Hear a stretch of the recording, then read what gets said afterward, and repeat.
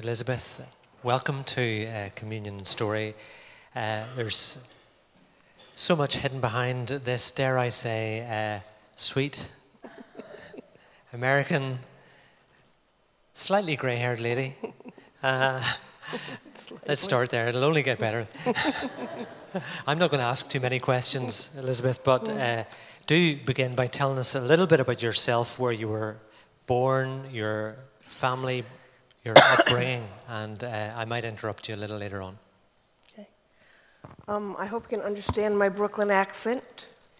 I was never lived in Brooklyn, but my parents were raised there, and my father actually was born here in Belfast and came to America as a child.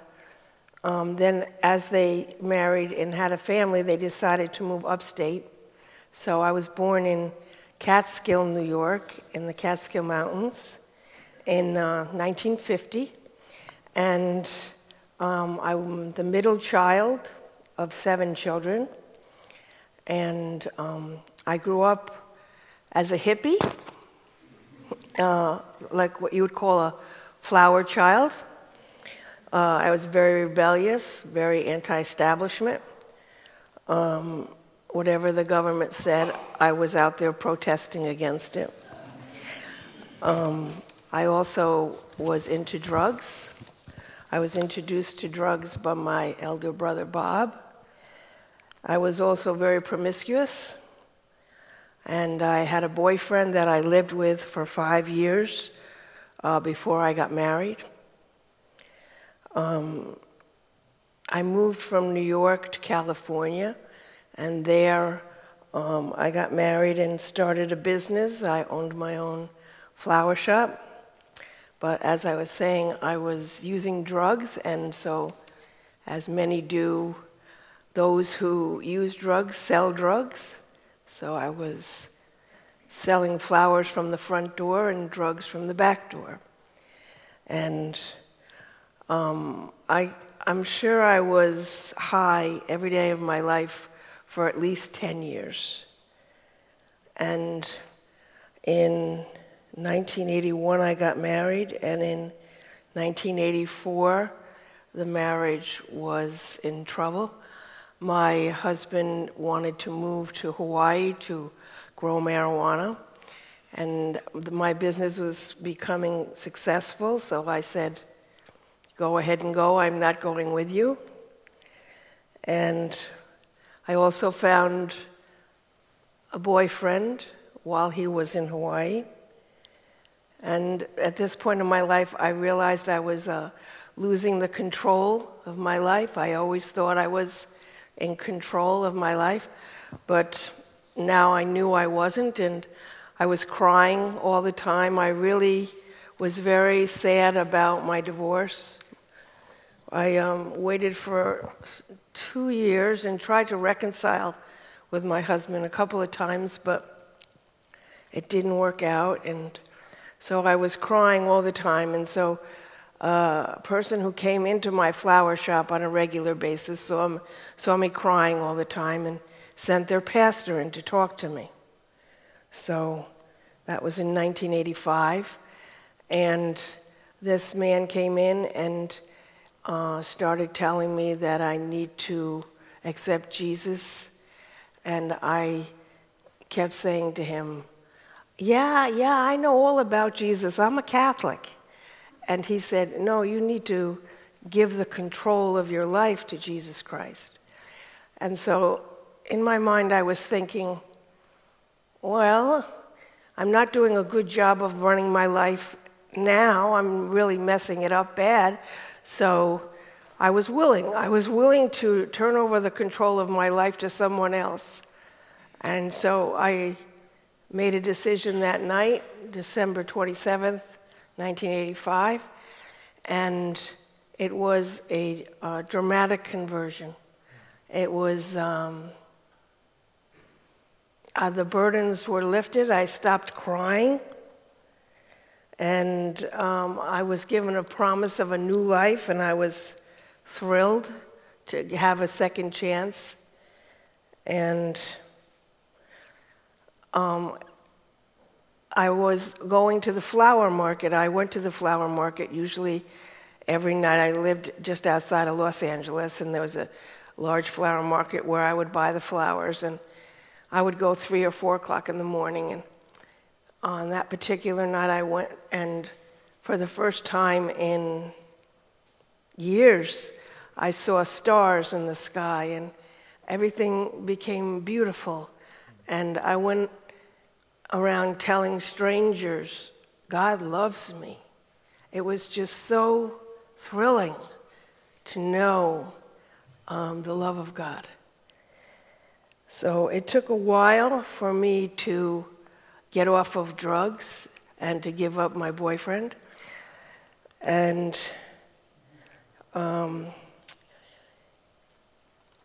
I started going to church, and I knew I needed more strength because I was living with 1 foot in the world and 1 foot out of the world. And I read a book by a man named Frost about the baptism of the Holy Spirit. And so I was seeking the baptism of the Holy Spirit. And I went into my bedroom one day, and I just told the Lord that I'm not coming out of the bedroom until I've received the baptism of the Holy Spirit. And so I spent about an hour praying, and then I started speaking in tongues. And when I started speaking in tongues, I took this as the evidence that I had been baptized in the Spirit. And from that day on, everything changed. I was given a power to say no to sin, and I was also given boldness, and I was no longer shy. I would share my faith in Jesus Christ with everybody. Before that, I was very shy about it. And so I was very grateful for this promise from the Father. And I really, I found a scripture, Galatians 2:20. I'll read it to you. It says, I have been crucified with Christ, and I no longer live, but Christ lives in me. The life I now live in the body, I live by faith in the Son of God, who loves me and gave himself for me. So I really took that on board, that I had died, and it was Christ now living in me.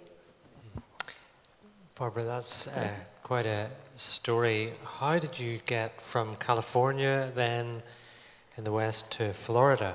Right. I moved to Florida in 1990 after praying about it. I felt that God had something more for my life than just making money selling flowers. So I decided to sell my business and move to Florida, where my parents, they call them snowbirds, they move from up in the north to the south when they retire. And my mom and dad had moved to Florida. And we were not on speaking terms because of my lifestyle. And so I decided I was going to try and reconcile my relationship with my parents. So I sold my business and I moved to Florida. And thank God my parents were very good, about forgiving me. And I still have a home in Florida, and my 92-year-old mother still lives in Florida. But then when I got to Florida, I felt that I wanted to go on short-term missions trips. So my first trip was to the Congo. I went on a medical missions trip. I wasn't involved in medical things at all, but they let me just count out the pills, so that was my job. And in 1992, when I was coming back from this trip from Morocco, I was on the plane, and I definitely sensed the Lord saying to me, I'll be expecting more from you now. And so I just said, yes, Lord, whatever. So I started working as a nursing assistant, and then I went to nursing school, became a nurse. And when I graduated from nursing school, I went to Haiti, and I lived in Haiti for 1.5 years. And I established a bush clinic and trained some Haitians to continue the work. And I got very sick, had malaria, and was too weak to continue the work. So I went home. I left Haiti after a year and a half, and I went back to Florida. And then I went to Bible college in Florida. And in 2001, I went on the Mercy Ship in Sierra Leone. On the Anastasis, I was in charge of cleaning the surgical equipment, sterilizing the equipment. And on my way back from the Mercy Ship, I had to go through a country, Guinea, Conakry, Guinea. And I was sitting in the airport, and at that time, it was the call to prayer, noontime call to prayer. And so all the Muslims came out of the shop, laid down their rugs, and started to pray. And I remember saying, "What is this? You know, this looks serious." I hadn't had a lot of exposure to Islam. And since then, I definitely felt that God has put it on my heart to reach out to Muslim people. So in the following couple of years, I started taking short-term mission trips to Morocco. And I visited different Berber people in the Atlas Mountains. And then I moved to Morocco. I lived in Morocco. I became part of an organization called World Horizons. They're in Wales. It's a mission-sending organization.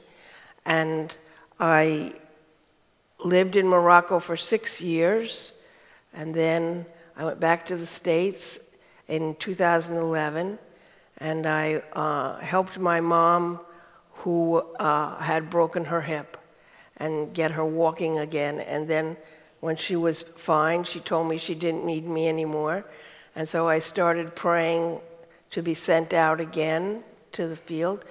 And I tried to establish a ministry in Florida to reach out to Muslims in Florida, but nobody was interested. And I came to a Bangor Worldwide Convention one year to visit a friend of mine here who worked with me in Morocco, and she and I went to Bangor, and there I met William and Stanley, and they work with Belfast City Missions, and they have a ministry reaching out to the Somali women here in Belfast, the Somali community. There's about 600 Somalis here in Belfast. And so I've been working with them for 3 years now, and I mostly help with English classes for the Somali women. But I'm also involved in trying to establish a prayer meeting in Dublin for the Muslims who live in Dublin. There's roughly 37,000 Muslims in Dublin, and I really am hoping to get the Christians in Dublin praying for the salvation of the Muslims there. And one other thing is this summer I have an opportunity to go to Greece at the Macedonian border, and I'm going to be helping in the refugee camps at the Macedonia border of Greece. So I appreciate your prayers for me. Elizabeth, I think we should pray.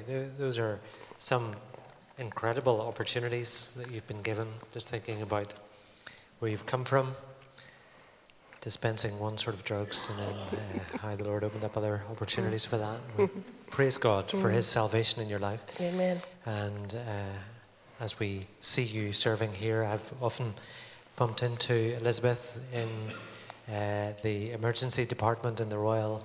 As I'm going to visit somebody, she's there with some of the Somali women, helping them. So let's pray for God to work through you and in those lives. Thank you, Gordon.